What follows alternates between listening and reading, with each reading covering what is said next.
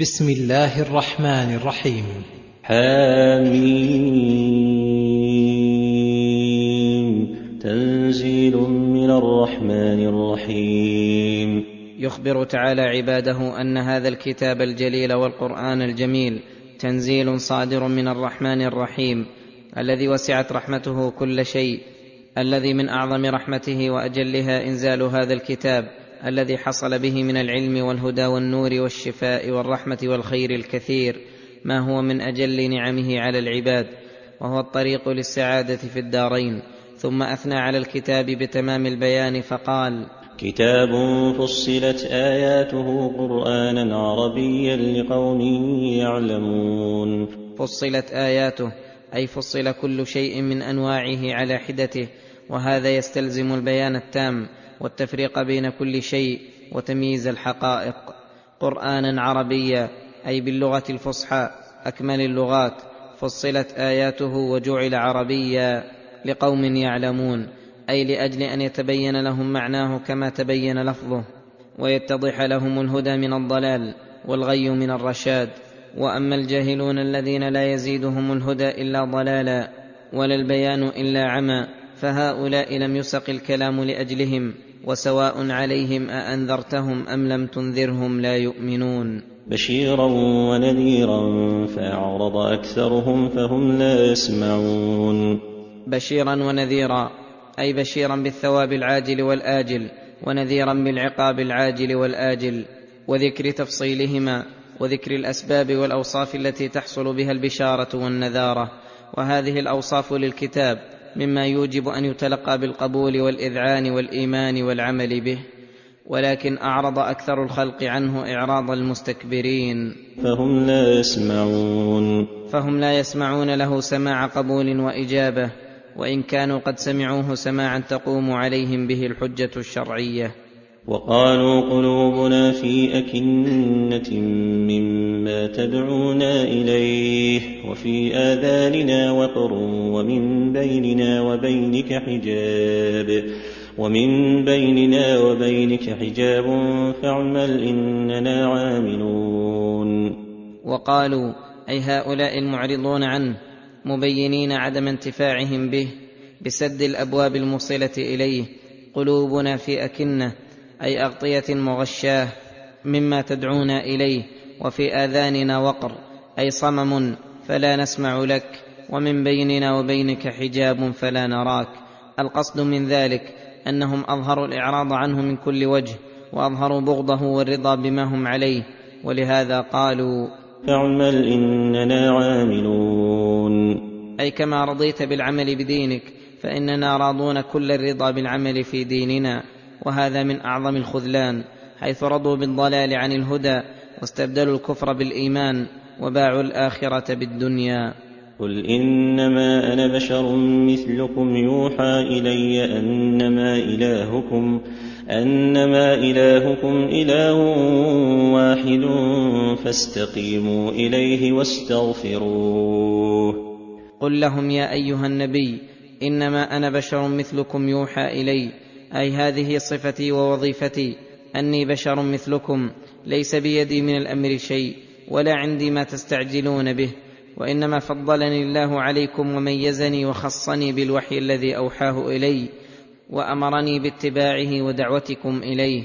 فاستقيموا إليه أي اسلكوا الصراط الموصل إلى الله تعالى بتصديق الخير الذي أخبر به واتباع الأمر واجتناب النهي، هذه حقيقة الاستقامة.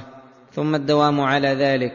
وفي قوله إليه تنبيه على الإخلاص، وأن العامل ينبغي له أن يجعل مقصوده وغايته التي يعمل لأجلها الوصول إلى الله وإلى دار كرامته، فبذلك يكون عمله خالصا صالحا نافعا، وبفواته يكون عمله باطلا. ولما كان العبد ولو حرص على الاستقامة لا بد أن يحصل منه خلل بتقصير بمأمور أو ارتكاب منهي، أمر بدواء ذلك بالاستغفار المتضمن للتوبة، فقال: واستغفروه. ثم توعد من ترك الاستقامة فقال: وويل للمشركين الذين لا يؤتون الزكاة وهم بالآخرة هم كافرون.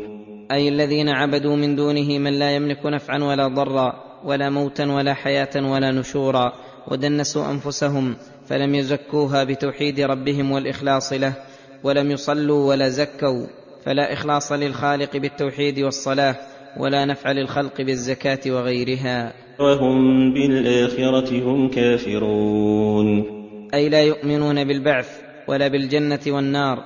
فلذلك لما زال الخوف من قلوبهم أقدموا على ما أقدموا عليه مما يضرهم في الآخرة.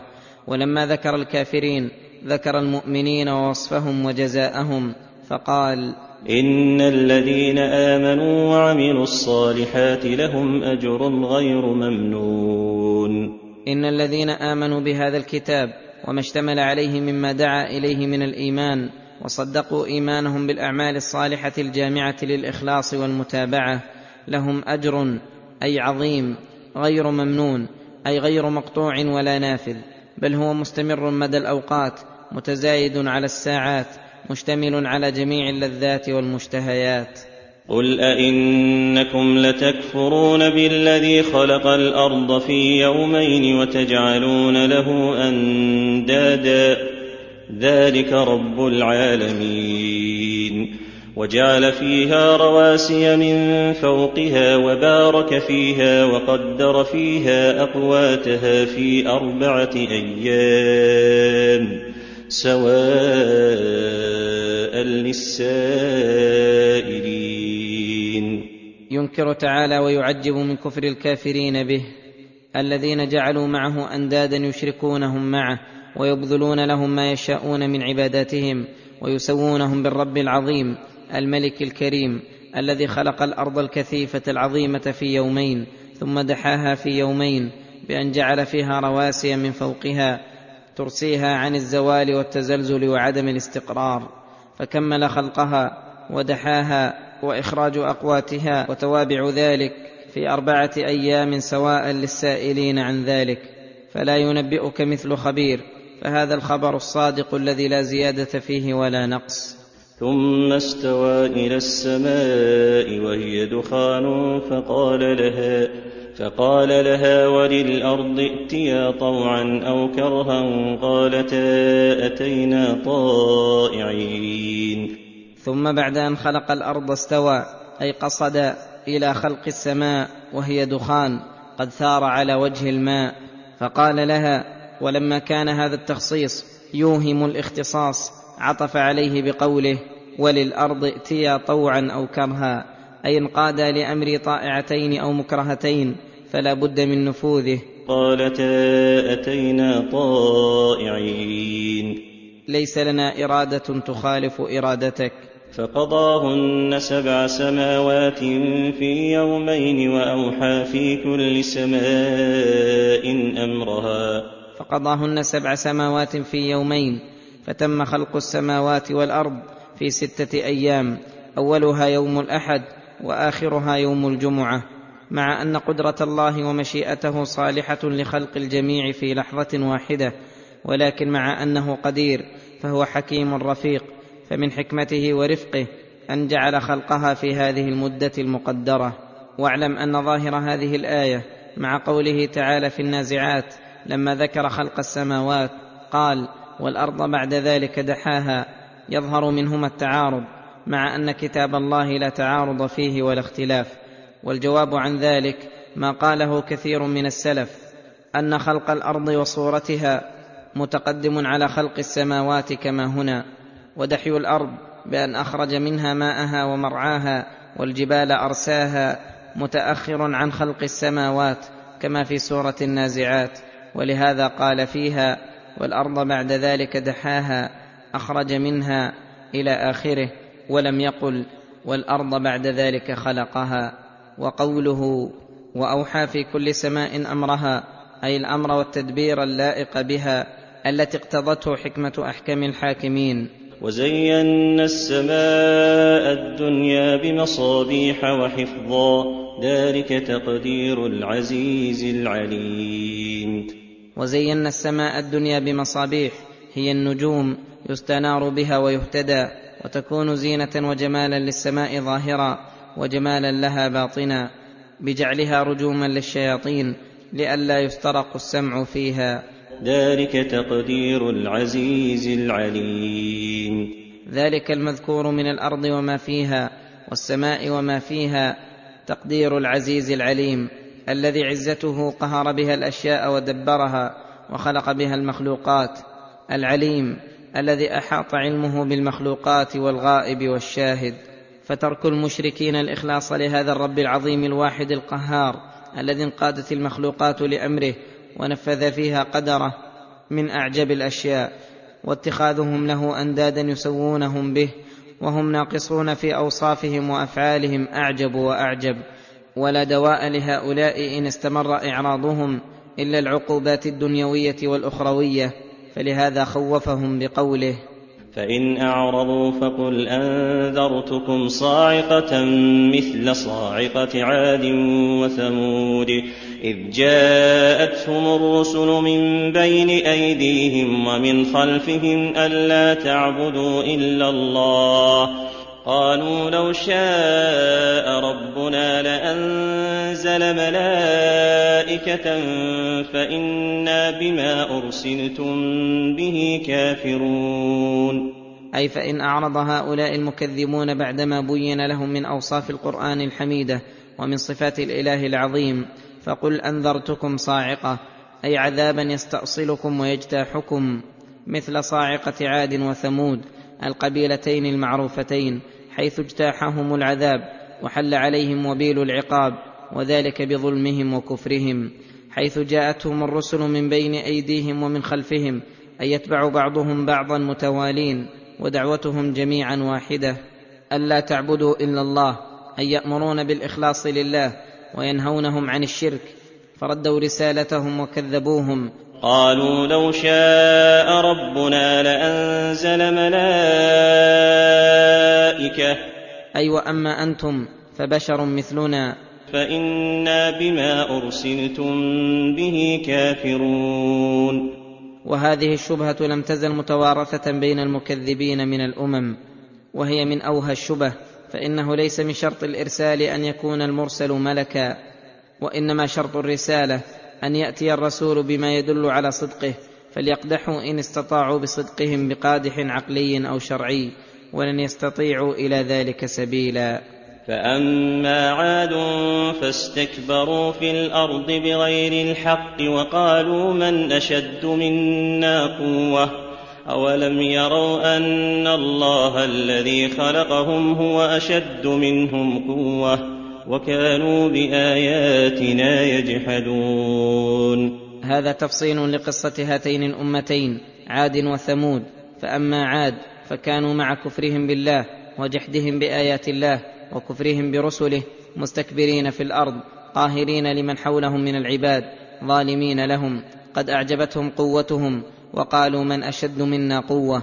قال تعالى ردا عليهم بما يعرفه كل أحد: أولم يروا أن الله الذي خلقهم هو أشد منهم قوة.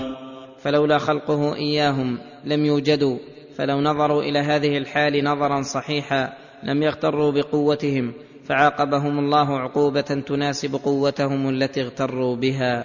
فأرسلنا عليهم ريحا صرصرا في أيام نحسات لنذيقهم عذاب الخزي في الحياة الدنيا ولعذاب الآخرة أخزى وهم لا ينصرون. فأرسلنا عليهم ريحا صرصرا، أي ريحا عظيمة من قوتها وشدتها، لها صوت مزعج كالرعد القاصف، فسخرها الله عليهم 7 ليال و8 أيام حسوما، فترى القوم فيها صرعى كأنهم أعجاز نخل خاوية، نحسات، فدمرتهم وأهلكتهم، فأصبحوا لا يرى إلا مساكنهم. وقال هنا لنذيقهم عذاب الخزي في الحياة الدنيا ولعذاب الآخرة أخزى وهم لا ينصرون. لنذيقهم عذاب الخزي في الحياة الدنيا الذي اختزوا به وافتضحوا بين الخليقة، ولعذاب الآخرة أخزى وهم لا ينصرون، أي لا يمنعون من عذاب الله ولا يمنعون أنفسهم. وأما ثمود فهديناهم فاستحبوا العمى على الهدى فأخذتهم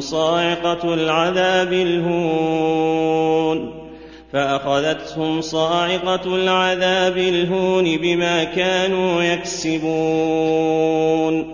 وأما ثمود وهم القبيلة المعروفة الذين سكنوا الحجر وحواليه، الذين أرسل الله إليهم صالحا عليه السلام يدعوهم إلى توحيد ربهم وينهاهم عن الشرك، وآتاهم الله الناقة آية عظيمة لها شرب ولهم شرب يوم معلوم، يشربون لبنها يوما ويشربون من الماء يوما، وليسوا ينفقون عليها بل تأكل من أرض الله.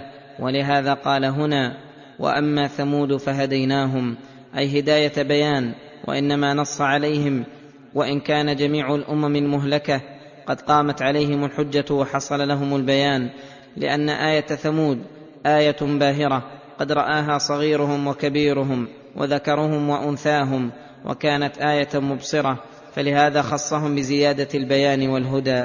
ولكنهم من ظلمهم وشرهم استحبوا العمى الذي هو الكفر والضلال على الهدى الذي هو العلم والإيمان، فأخذهم العذاب بما كانوا يكسبون لا ظلما من الله لهم. ونجينا الذين آمنوا وكانوا يتقون، أي نجى الله صالحا عليه السلام ومن اتبعه من المؤمنين المتقين للشرك والمعاصي. ويوم يحشر أعداء الله إلى النار فهم يوزعون. يخبر تعالى عن أعدائه الذين بارزوه بالكفر به وبآياته وتكذيب رسله ومعاداتهم ومحاربتهم، وحالهم الشنيعة حين يحشرون، أي يجمعون إلى النار فهم يوزعون، أي يرد أولهم على آخرهم ويتبع آخرهم أولهم، ويساقون إليها سوقا عنيفا لا يستطيعون امتناعا ولا ينصرون أنفسهم ولا هم ينصرون. حتى إذا ما جاءوها شهد عليهم سمعهم وأبصارهم وجلودهم. حتى إذا ما جاءوها، أي حتى إذا وردوا على النار وأرادوا الإنكار أو أنكروا ما عملوه من المعاصي، شهد عليهم سمعهم وأبصارهم وجلودهم بما كانوا يعملون.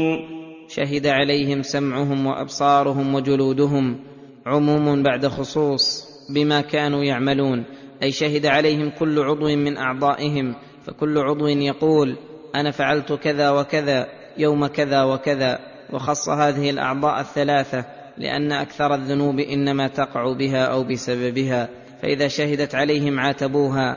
وقالوا لجلودهم لم شهدتم علينا؟ قالوا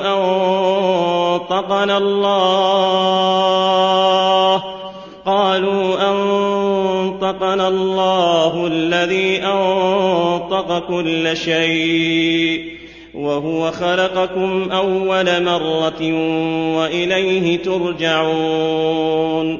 وقالوا لجلودهم، هذا دليل على أن الشهادة تقع من كل عضو كما ذكرنا. لم شهدتم علينا ونحن ندافع عنكم؟ قالوا أنطقنا الله الذي أنطق كل شيء. فليس في إمكاننا الامتناع عن الشهادة حين أنطقنا الذي لا يستعصي عن مشيئته أحد. وهو خلقكم أول مرة وإليه ترجعون. وهو خلقكم أول مرة، فكما خلقكم بذواتكم وأجسامكم خلق أيضا صفاتكم، ومن ذلك الإنطاق. وإليه ترجعون. وإليه ترجعون في الآخرة فيجزيكم بما عملتم. ويحتمل أن المراد بذلك الاستدلال على البعث بالخلق الأول كما هو طريقة القرآن. وما كنتم تستترون أن يشهد عليكم سمعكم ولا أبصاركم ولا جلودكم، أي وما كنتم تختفون عن شهادة أعضائكم عليكم ولا تحاذرون من ذلك، ولكن ظننتم أن الله لا يعلم كثيرا مما تعملون. ولكن ظننتم بإقدامكم على المعاصي أن الله لا يعلم كثيرا مما تعملون. فلذلك صدر منكم ما صدر، وهذا الظن صار سبب هلاكهم وشقائهم. ولهذا قال: وذلكم ظنكم الذي ظننتم بربكم أرداكم فأصبحتم من الخاسرين. وذلكم ظنكم الذي ظننتم بربكم، الظن السيء حيث ظننتم به ما لا يليق بجلاله. أرداكم أي أهلككم، فأصبحتم من الخاسرين. فأصبحتم من الخاسرين لأنفسهم وأهليهم وأديانهم بسبب الأعمال التي أوجبها لكم ظنكم القبيح بربكم، فحقت عليكم كلمة العقاب والشقاء، ووجب عليكم الخلود الدائم في العذاب الذي لا يفتر عنهم ساعة. فإن يصبروا فالنار مثوى لهم، وإن يستعتبوا فما هم من المعتبين. فإن يصبروا فالنار مثوى لهم، فلا جلد عليها ولا صبر، وكل حالة قدر إمكان الصبر عليها، فالنار لا يمكن الصبر عليها. وكيف الصبر على نار قد اشتد حرها وزادت على نار الدنيا ب70 ضعفا، وعظم غليان حميمها، وزاد نتن صديدها، وتضاعف برد زمهريرها، وعظمت سلاسلها وأغلالها، وكبرت مقامعها، وغلظ خزانها، وزال ما في قلوبهم من رحمتهم، وختام ذلك سخط الجبار، وقوله لهم حين يدعونه ويستغيثون: اخسأوا فيها ولا تكلمون. وإن يستعتبوا فما هم من المعتبين. وإن يستعتبوا أي يطلبوا أن يزال عنهم العتب ويرجعوا إلى الدنيا ليستأنفوا العمل، فما هم من المعتبين، لأنه ذهب وقته وعمروا ما يعمر فيه من تذكر وجاءهم النذير، وانقطعت حجتهم، مع أن استعتابهم كذب منهم، ولو ردوا لعادوا لما نهوا عنه وإنهم لكاذبون. وقيضنا لهم قرناء فزينوا لهم ما بين أيديهم وما خلفهم. أي وقيضنا لهؤلاء الظالمين الجاحدين للحق قرناء من الشياطين، كما قال تعالى: ألم تر أنا أرسلنا الشياطين على الكافرين تؤزهم أزا، أي تزعجهم إلى المعاصي وتحثهم عليها بسبب ما زينوا لهم ما بين أيديهم وما خلفهم. فالدنيا زخرفوها بأعينهم ودعوهم إلى لذاتها وشهواتها المحرمة حتى افتتنوا فأقدموا على معاصي الله وسلكوا ما شاءوا من محاربة الله ورسله. والآخرة بعدوها عليهم وأنسوهم ذكرها، وربما أوقعوا عليهم الشبه بعدم وقوعها، فترحل خوفها من قلوبهم فقادوهم إلى الكفر والبدع والمعاصي. وهذا التسليط والتقييض من الله للمكذبين الشياطين بسبب إعراضهم عن ذكر الله وآياته وجحودهم الحق، كما قال تعالى: ومن يعش عن ذكر الرحمن نقيض له شيطانا فهو له قرين، وإنهم ليصدونهم عن السبيل ويحسبون أنهم مهتدون. وحق عليهم القول في قد خلت من قبلهم من الجن والإنس إنهم كانوا خاسرين. وحق عليهم القول أي وجب عليهم ونزل القضاء والقدر بعذابهم في جملة قد خلت من قبلهم من الجن والإنس. إنهم كانوا خاسرين، إنهم كانوا خاسرين لأديانهم وآخرتهم، ومن خسر فلا بد أن يذل ويشقى ويعذب. وقال الذين كفروا لا تسمعوا لهذا القرآن والغوا فيه لعلكم تغلبون. يخبر تعالى عن إعراض الكفار عن القرآن وتواصيهم بذلك، فقال: وقال الذين كفروا لا تسمعوا لهذا القرآن، أي أعرضوا عنه بأسماعكم، وإياكم أن تلتفتوا أو تصغوا إليه ولا إلى من جاء به، فإن اتفق أنكم سمعتموه أو سمعتم الدعوة إلى أحكامه فالغوا فيه، أي تكلموا بالكلام الذي لا فائدة فيه بل فيه المضرة، ولا تمكنوا مع قدرتكم أحدا يملك عليكم الكلام به وتلاوة ألفاظه ومعانيه. هذا لسان حالهم ولسان مقالهم في الإعراض عن هذا القرآن. لعلكم تغلبون، لعلكم إن فعلتم ذلك تغلبون، وهذه شهادة من الأعداء، وأوضح الحق ما شهدت به الأعداء، فإنهم لم يحكموا بغلبتهم لمن جاء بالحق إلا في حال الإعراض عنه والتواصي بذلك.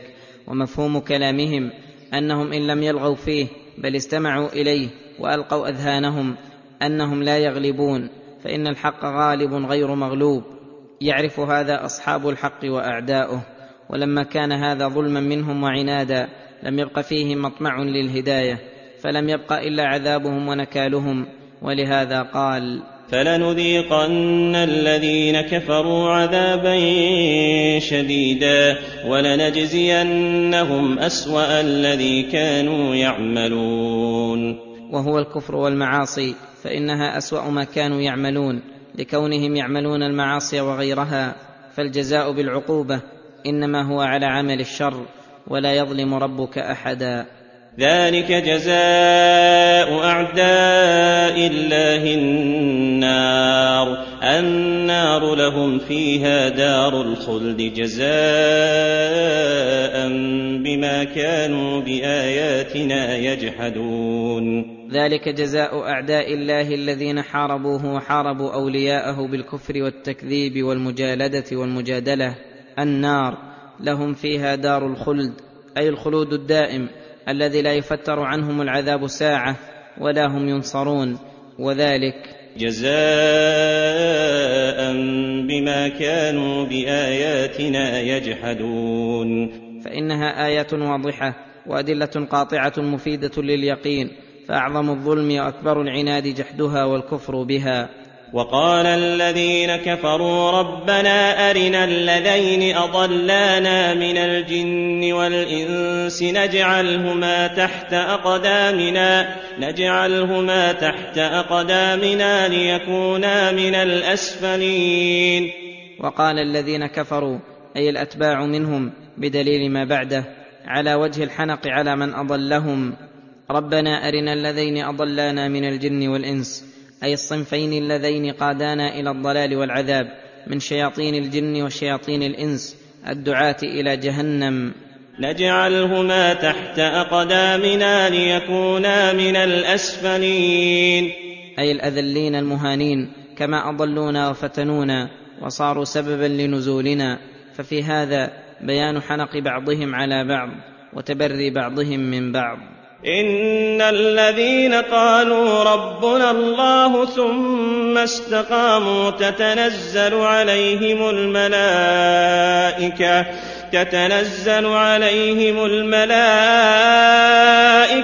ألا تخافوا ولا تحزنوا وأبشروا بالجنة التي كنتم توعدون. يخبر تعالى عن أوليائه، وفي ضمن ذلك تنشيطهم والحث على الاقتداء بهم، فقال: إن الذين قالوا ربنا الله ثم استقاموا، أي اعترفوا ونطقوا ورضوا بربوبية الله تعالى واستسلموا لأمره، ثم استقاموا على الصراط المستقيم علما وعملا، فلهم البشرى في الحياة الدنيا وفي الآخرة. تتنزل عليهم الملائكة الكرام، أي يتكرر نزولهم عليهم مبشرين لهم عند الاحتضار: ألا تخافوا ولا تحزنوا وأبشروا بالجنة. ألا تخافوا على ما يستقبل من أمركم، ولا تحزنوا على ما مضى، فنفوا عنهم المكروه الماضي والمستقبل. وأبشروا بالجنة التي كنتم توعدون، فإنها قد وجبت لكم وثبتت، وكان وعد الله مفعولا. ويقولون لهم أيضا مثبتين لهم ومبشرين: نحن أولياؤكم في الحياة الدنيا وفي الآخرة. يحثونهم في الدنيا على الخير ويزينونه لهم ويرهبونهم عن الشر ويقبحونه في قلوبهم، ويدعون الله لهم ويثبتونهم عند المصائب والمخاوف، وخصوصا عند الموت وشدته والقبر وظلمته، وفي القيامة وأهوالها، وعلى الصراط، وفي الجنة. يهنئونهم بكرامة ربهم ويدخلون عليهم من كل باب سلام عليكم بما صبرتم فنعم عقبى الدار. ويقولون لهم أيضا: ولكم فيها ما تشتهي أنفسكم ولكم فيها ما تدعون. ولكم فيها أي في الجنة ما تشتهي أنفسكم قد أعد وهيئ، ولكم فيها ما تدعون أي تطلبون من كل ما تتعلق به إرادتكم وتطلبونه من أنواع اللذات والمشتهيات مما لا عين رأت ولا أذن سمعت ولا خطر على قلب بشر. نزلا من غفور رحيم. نزلا من غفور رحيم أي هذا الثواب الجزيل والنعيم المقيم، نزل وضيافة من غفور غفر لكم السيئات، رحيم حيث وفقكم لفعل الحسنات ثم قبلها منكم، فبمغفرته أزال عنكم المحذور وبرحمته أنالكم المطلوب. ومن أحسن قولا ممن دعا إلى الله وعمل صالحا وقال إنني من المسلمين. هذا استفهام بمعنى النفي المتقرر، أي لا أحد أحسن قولا أي كلاما وطريقة وحالة ممن دعا إلى الله بتعليم الجاهلين ووعظ الغافلين والمعرضين ومجادلة المبطلين، بالأمر بعبادة الله بجميع أنواعها والحث عليها وتحسينها مهما أمكن، والزجر عما نهى الله عنه وتقبيحه بكل طريقة يوجب تركه. خصوصا من هذه الدعوة إلى أصل دين الإسلام وتحسينه، ومجادلة أعدائه بالتي هي أحسن، والنهي عما يضاده من الكفر والشرك، والأمر بالمعروف والنهي عن المنكر. ومن الدعوة إلى الله تحبيبه إلى عباده بذكر تفاصيل نعمه وسعة جوده وكمال رحمته وذكر أوصاف كماله ونعوت جلاله. ومن الدعوة إلى الله الترغيب في اقتباس العلم والهدى من كتاب الله وسنة رسوله، والحث على ذلك بكل طريق موصل إليه، ومن ذلك الحث على مكارم الأخلاق والإحسان إلى عموم الخلق ومقابلة المسيء بالإحسان، والأمر بصلة الأرحام وبر الوالدين.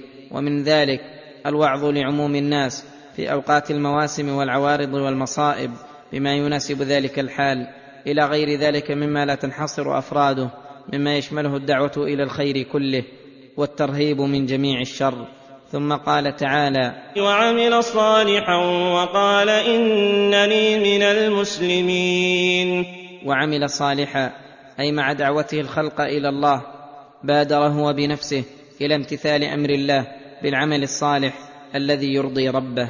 وقال إنني من المسلمين أي المنقادين لأمره السالكين في طريقه. وهذه المرتبة تمامها للصديقين الذين عملوا على تكميل أنفسهم وتكميل غيرهم، وحصلت لهم الوراثة التامة من الرسل. كما أن من أشر الناس قولا من كان من دعاة الضلال السالكين لسبله. وبين هاتين المرتبتين المتباينتين التي ارتفعت إحداهما إلى أعلى عليين ونزلت الأخرى إلى أسفل سافلين مراتب لا يعلمها إلا الله، وكلها معمورة بالخلق، ولكل درجات مما عملوا، وما ربك بغافل عما يعملون. ولا تستوي الحسنة ولا السيئة ادفع بالتي هي أحسن. يقول تعالى: ولا تستوي الحسنة ولا السيئة، أي لا يستوي فعل الحسنات والطاعات لأجل رضا الله تعالى، ولا فعل السيئات والمعاصي التي تسخطه ولا ترضيه. ولا يستوي الإحسان إلى الخلق ولا الإساءة إليهم، لا في ذاتها ولا في وصفها ولا في جزائها. هل جزاء الإحسان إلا الإحسان؟ ثم أمر بإحسان خاص له موقع كبير، وهو الإحسان إلى من أساء إليك، فقال: ادفع بالتي هي أحسن، أي فإذا أساء إليك مسيء من الخلق، خصوصا من له حق كبير عليك كالأقارب والأصحاب ونحوهم، إساءة بالقول أو بالفعل، فقابله بالإحسان إليه، فإن قطعك فصله، وإن ظلمك فاعف عنه، وإن تكلم فيك غائبا أو حاضرا فلا تقابله، بل اعف عنه وعامله بالقول اللين، وإن هجرك وترك خطابك فطيب له الكلام وابذل له السلام، فإذا قابلت الإساءة بالإحسان حصل فائدة عظيمة. فإذا الذي بينك وبينه عداوة كأنه ولي حميم، أي كأنه قريب شفيق. وما يلقاها إلا الذين صبروا وما يلقاها إلا ذو حظ عظيم، أي وما يوفق لهذه الخصلة الحميدة إلا الذين صبروا نفوسهم على ما تكره وأجبروها على ما يحبه الله، فإن النفوس مجبولة على مقابلة المسيء بإساءته وعدم العفو عنه، فكيف بالإحسان؟ فإذا صبر الإنسان نفسه وامتثل أمر ربه وعرف جزيل الثواب وعلم أن مقابلته للمسيء بجنس عمله لا يفيده شيئا ولا يزيد العداوة إلا شدة، وأن إحسانه إليه ليس بواضع قدره، بل من تواضع لله رفعه، هان عليه الأمر وفعل ذلك متلذذا مستحليا له. وما يلقاها إلا ذو حظ عظيم، لكونها من خصال خواص الخلق التي ينال بها العبد الرفعة في الدنيا والآخرة، التي هي من أكبر خصال مكارم الأخلاق. وإما ينزغنك من الشيطان نزغ فاستعذ بالله إنه هو السميع العليم. لما ذكر تعالى ما يقابل به العدو من الإنس وهو مقابلة إساءته بالإحسان، ذكر ما يدفع به العدو الجني وهو الاستعاذة بالله والاحتماء من شره، فقال: وإما ينزغنك من الشيطان نزغ، أي وقت من الأوقات أحسست بشيء من نزغات الشيطان، أي من وساوسه وتزيينه للشر وتكسيله عن الخير وإصابة ببعض الذنوب وإطاعة له ببعض ما يأمر به، فاستعذ بالله، أي اسأله مفتقرا إليه أن يعيذك ويعصمك منه، إنه هو السميع العليم، فإنه يسمع قولك وتضرعك ويعلم حالك واضطرارك إلى عصمته وحمايته. ومن آياته الليل والنهار والشمس والقمر لا تسجدوا للشمس ولا للقمر واسجدوا لله. ثم ذكر تعالى أن من آياته الدالة على كمال قدرته ونفوذ مشيئته وسعة سلطانه ورحمته بعباده، وأنه الله وحده لا شريك له الليل والنهار، هذا بمنفعة ضيائه وتصرف العباد فيه، وهذا بمنفعة ظلمه وسكون الخلق فيه. والشمس والقمر اللذان لا تستقيم معايش العباد ولا أبدانهم ولا أبدان حيواناتهم إلا بهما، وبهما من المصالح ما لا يحصى عدده. لا تسجدوا للشمس ولا للقمر فإنهما مدبران مسخران مخلوقان. واسجدوا لله الذي خلقهن إن كنتم إياه تعبدون. واسجدوا لله الذي خلقهن، أي اعبدوه وحده لأنه الخالق العظيم، ودعوا عبادة ما سواه من المخلوقات، وإن كبر جرمه وكثرت مصالحه فإن ذلك ليس منه، وإنما هو من خالقه تبارك وتعالى. إن كنتم إياه تعبدون، فخصوه بالعبادة وإخلاص الدين له. فإن استكبروا فالذين عند ربك يسبحون له بالليل والنهار وهم لا يسأمون. فإن استكبروا عن عبادة الله تعالى ولم ينقادوا لها فإنهم لن يضروا الله شيئا، والله غني عنهم، وله عباد مكرمون لا يعصون الله ما أمرهم ويفعلون ما يؤمرون. ولهذا قال: فالذين عند ربك، يعني الملائكة المقربين، يسبحون له بالليل والنهار وهم لا يسأمون، أي لا يملون من عبادته لقوتهم وشدة الداعي القوي منهم إلى ذلك. ومن آياته أنك ترى الأرض خاشعة فإذا أنزلنا عليها الماء اهتزت وربت. ومن آياته الدالة على كمال قدرته وانفراده بالملك والتدبير والوحدانية أنك ترى الأرض خاشعة، أي لا نبات فيها، فإذا أنزلنا عليها الماء أي المطر اهتزت، أي تحركت بالنبات، ثم أنبتت من كل زوج بهيج فيحيي به العباد والبلاد. إن الذي أحياها لمحيي الموتى. إن الذي أحياها بعد موتها وهمودها لمحيي الموتى من قبورهم إلى يوم بعثهم ونشورهم.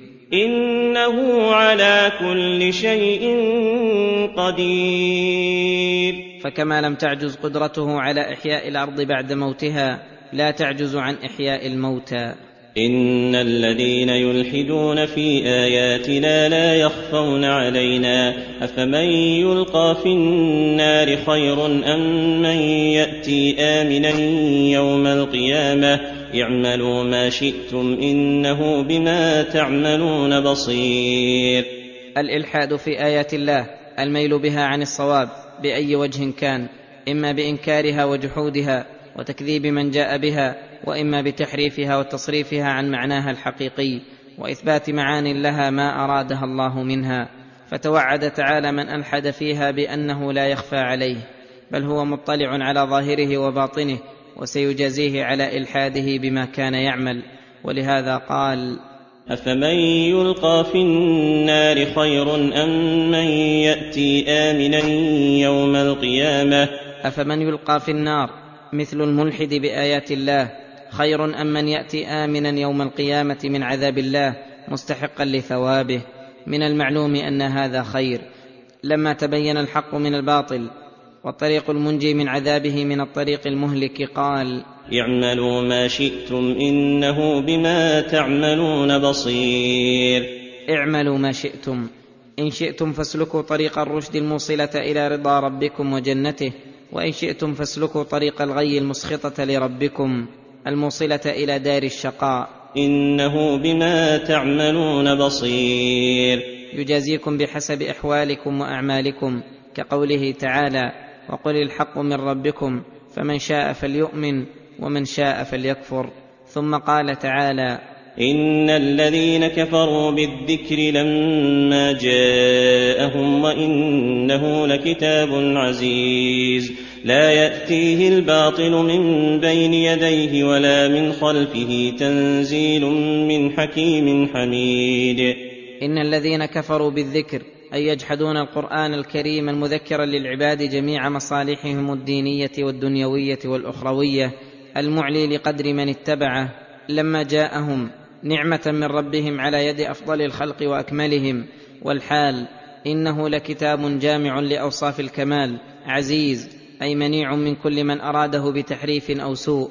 ولهذا قال: لا يأتيه الباطل من بين يديه ولا من خلفه تنزيل من حكيم حميد. أي لا يقربه شيطان من شياطين الإنس والجن، لا بسرقة ولا بإدخال ما ليس منه به ولا بزيادة ولا نقص، فهو محفوظ في تنزيله، محفوظة ألفاظه ومعانيه، قد تكفل من أنزله بحفظه، كما قال تعالى: إنا نحن نزلنا الذكر وإنا له لحافظون. تنزيل من حكيم حميد. تنزيل من حكيم في خلقه وأمره، يضع كل شيء موضعه وينزلها منازلها، حميد على ما له من صفات الكمال ونعوت الجلال، وعلى ما له من العدل والإفضال. فلهذا كان كتابهم مشتملا على تمام الحكمة وعلى تحصيل المصالح والمنافع ودفع المفاسد والمضار التي يحمد عليها. ما يقال لك إلا ما قد قيل للرسل من قبلك إن ربك لذو مغفرة وذو عقاب أليم. أي ما يقال لك أيها الرسول من الأقوال الصادرة ممن كذبك وعاندك إلا ما قد قيل للرسل من قبلك، أي من جنسها، بل ربما إنهم تكلموا بكلام واحد، كتعجب جميع الأمم المكذبة للرسل من دعوتهم إلى الإخلاص لله وعبادته وحده لا شريك له، وردهم هذا بكل طريق يقدرون عليه، وقولهم: ما أنتم إلا بشر مثلنا، واقتراحهم على رسلهم الآيات التي لا يلزمهم الإتيان بها، ونحو ذلك من أقوال أهل التكذيب. لما تشابهت قلوبهم في الكفر تشابهت أقوالهم، وصبر الرسل عليهم السلام على أذاهم وتكذيبهم، فاصبر كما صبر من قبلك. ثم دعاهم إلى التوبة والإتيان بأسباب المغفرة وحذرهم من الاستمرار على الغي فقال: إن ربك لذو مغفرة وذو عقاب أليم. إن ربك لذو مغفرة أي عظيمة يمحو بها كل ذنب لمن أقلع وتاب، وذو عقاب أليم لمن أصر واستكبر. ولو جعلناه قرآنا أعجميا لقالوا لولا فصلت آياته أأعجمي وعربي قل هو للذين آمنوا هدى وشفاء والذين لا يؤمنون في آذانهم وقر وهو عليهم عمى أولئك ينادون من مكان بعيد. يخبر تعالى عن فضله وكرمه حيث أنزل كتابه عربيا على الرسول العربي بلسان قومه ليبين لهم، وهذا مما يوجب لهم زيادة الاعتناء به والتلقي له والتسليم، وأنه لو جعله قرآنا أعجميا بلغة غير العرب لاعترض المكذبون وقالوا لولا فصلت آياته، أي هل بينت آياته ووضحت وفسرت؟ أأعجمي وعربي، أي كيف يكون محمد عربيا والكتاب أعجمي؟ هذا لا يكون. فنفى الله تعالى كل أمر يكون فيه شبهة لأهل الباطل عن كتابه، ووصفه بكل وصف يوجب لهم الانقياد، ولكن المؤمنون الموفقون انتفعوا به وارتفعوا، وغيرهم بالعكس من أحوالهم. ولهذا قال: قل هو للذين آمنوا هدى وشفاء، أي يهديهم لطريق الرشد والصراط المستقيم، ويعلمهم من العلوم النافعة ما به تحصل الهداية التامة، وشفاء له من الأسقام البدنية والأسقام القلبية، لأنه يزجر عن مساوئ الأخلاق وأقبح الأعمال، ويحث على التوبة النصوح التي تغسل الذنوب وتشفي القلب. والذين لا يؤمنون في آذانهم وقر وهو عليهم عمى، والذين لا يؤمنون بالقرآن في آذانهم وقر، أي صمم عن استماعه وإعراض، وهو عليهم عمى، أي لا يبصرون به رشدا ولا يهتدون به، ولا يزيدهم إلا ضلالا، فإنهم إذا ردوا الحق ازدادوا عمى إلى عماهم وغيا إلى غيهم. أولئك ينادون من مكان بعيد، أي ينادون إلى الإيمان ويدعون إليه فلا يستجيبون، بمنزلة الذي ينادى وهو في مكان بعيد لا يسمع داعيا ولا يجيب مناديا. والمقصود أن الذين لا يؤمنون بالقرآن لا ينتفعون بهداه ولا يبصرون بنوره ولا يستفيدون منه خيرا، لأنهم سدوا على أنفسهم أبواب الهدى بإعراضهم وكفرهم. ولقد آتينا موسى الكتاب فاختلف فيه ولولا كلمة سبقت من ربك لقضي بينهم وإنهم لفي شك منه مريب. يقول تعالى: ولقد آتينا موسى الكتاب كما آتيناك الكتاب، فصنع به الناس ما صنعوا معك، اختلفوا فيه، فمنهم من آمن به واهتدى وانتفع، ومنهم من كذبه ولم ينتفع به.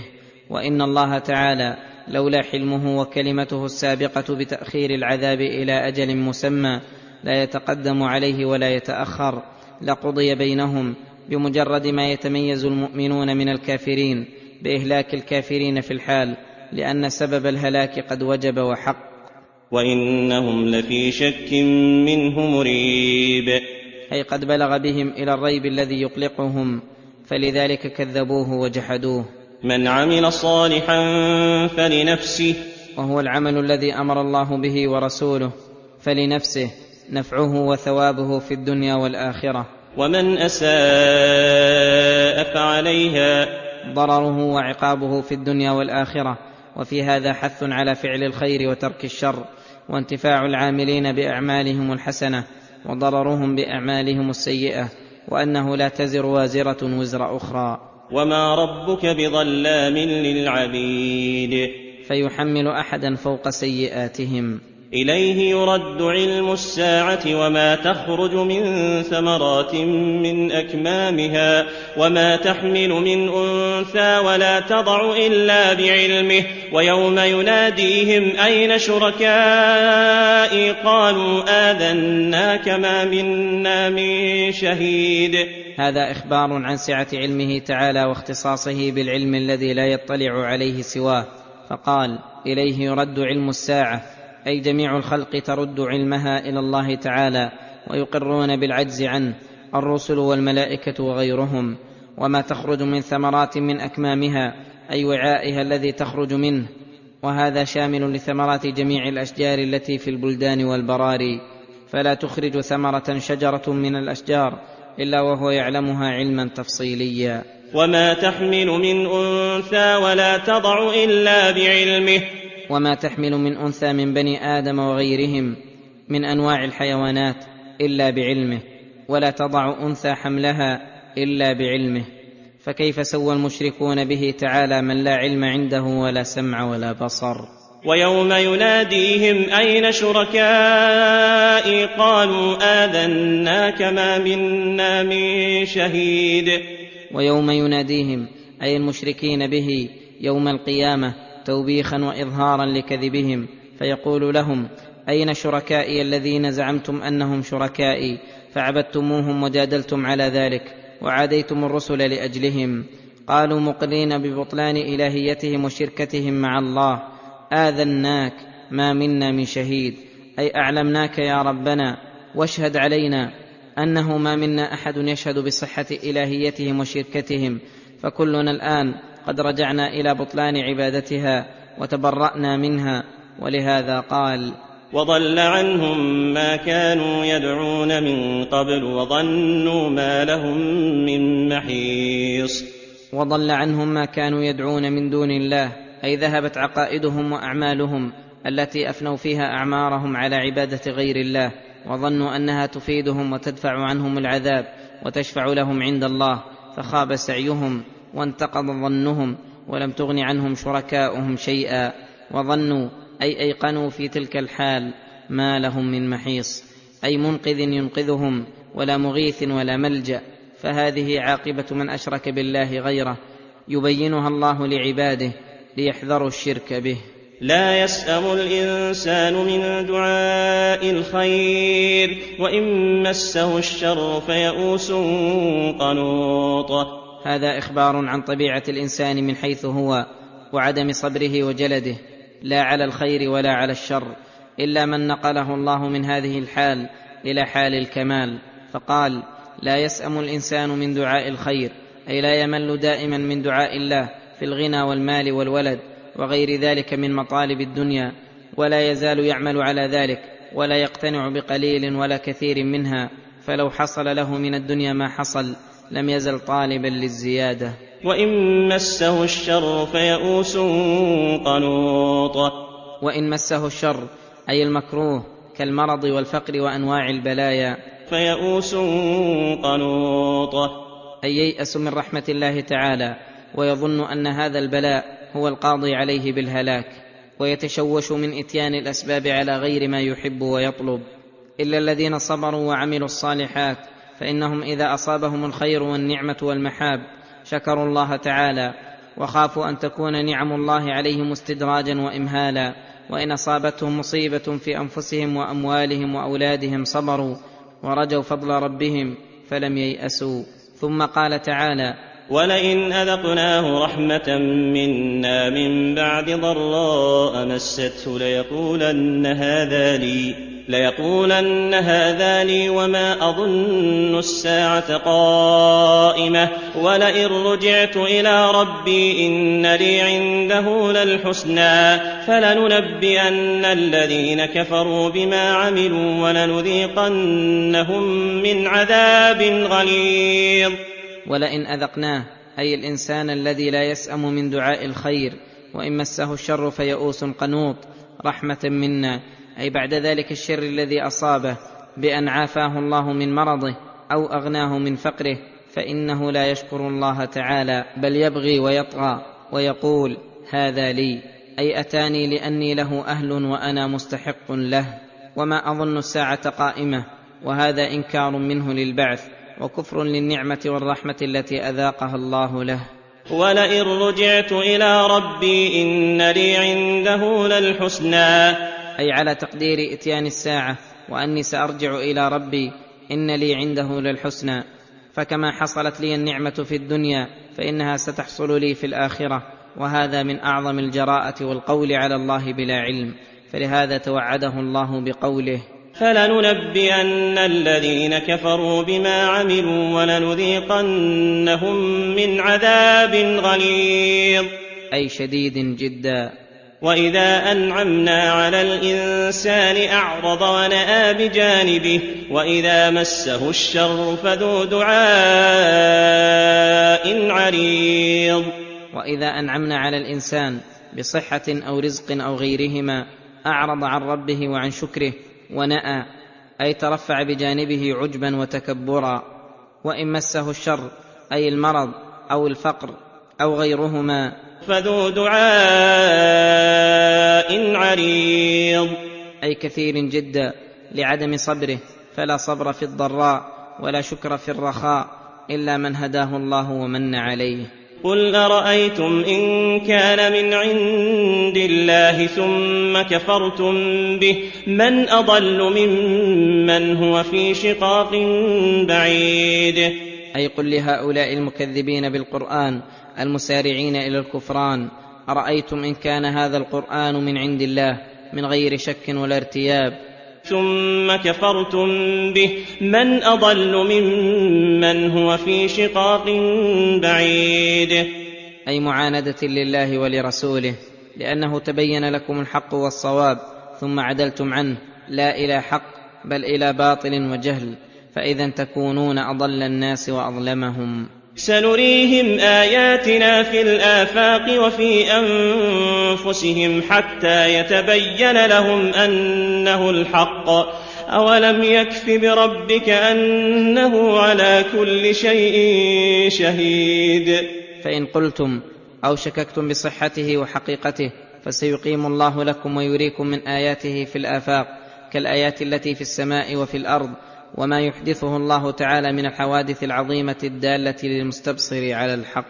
وفي أنفسهم مما اشتملت عليه أبدانهم من بديع آيات الله وعجائب صنعته وباهر قدرته، وفي حلول العقوبات والمثلات في المكذبين ونصر المؤمنين، حتى يتبين لهم من تلك الآيات بيانا لا يقبل الشك أنه الحق وما اشتمل عليه حق. وقد فعل تعالى، فإنه أرى عباده من الآيات ما به تبين لهم أنه الحق، ولكن الله هو الموفق للإيمان من شاء والخاذل لمن يشاء. أولم يكف بربك أنه على كل شيء شهيد، أي أولم يكفهم على أن القرآن حق ومن جاء به صادق بشهادة الله تعالى، فإنه قد شهد له بالتصديق وهو أصدق الشاهدين، وأيده ونصره نصرا متضمنا لشهادته القولية عند من شك فيها.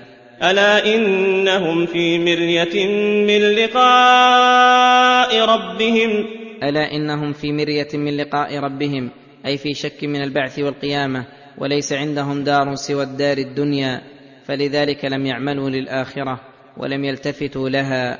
ألا إنه بكل شيء محيط، علما وقدرة وعزة.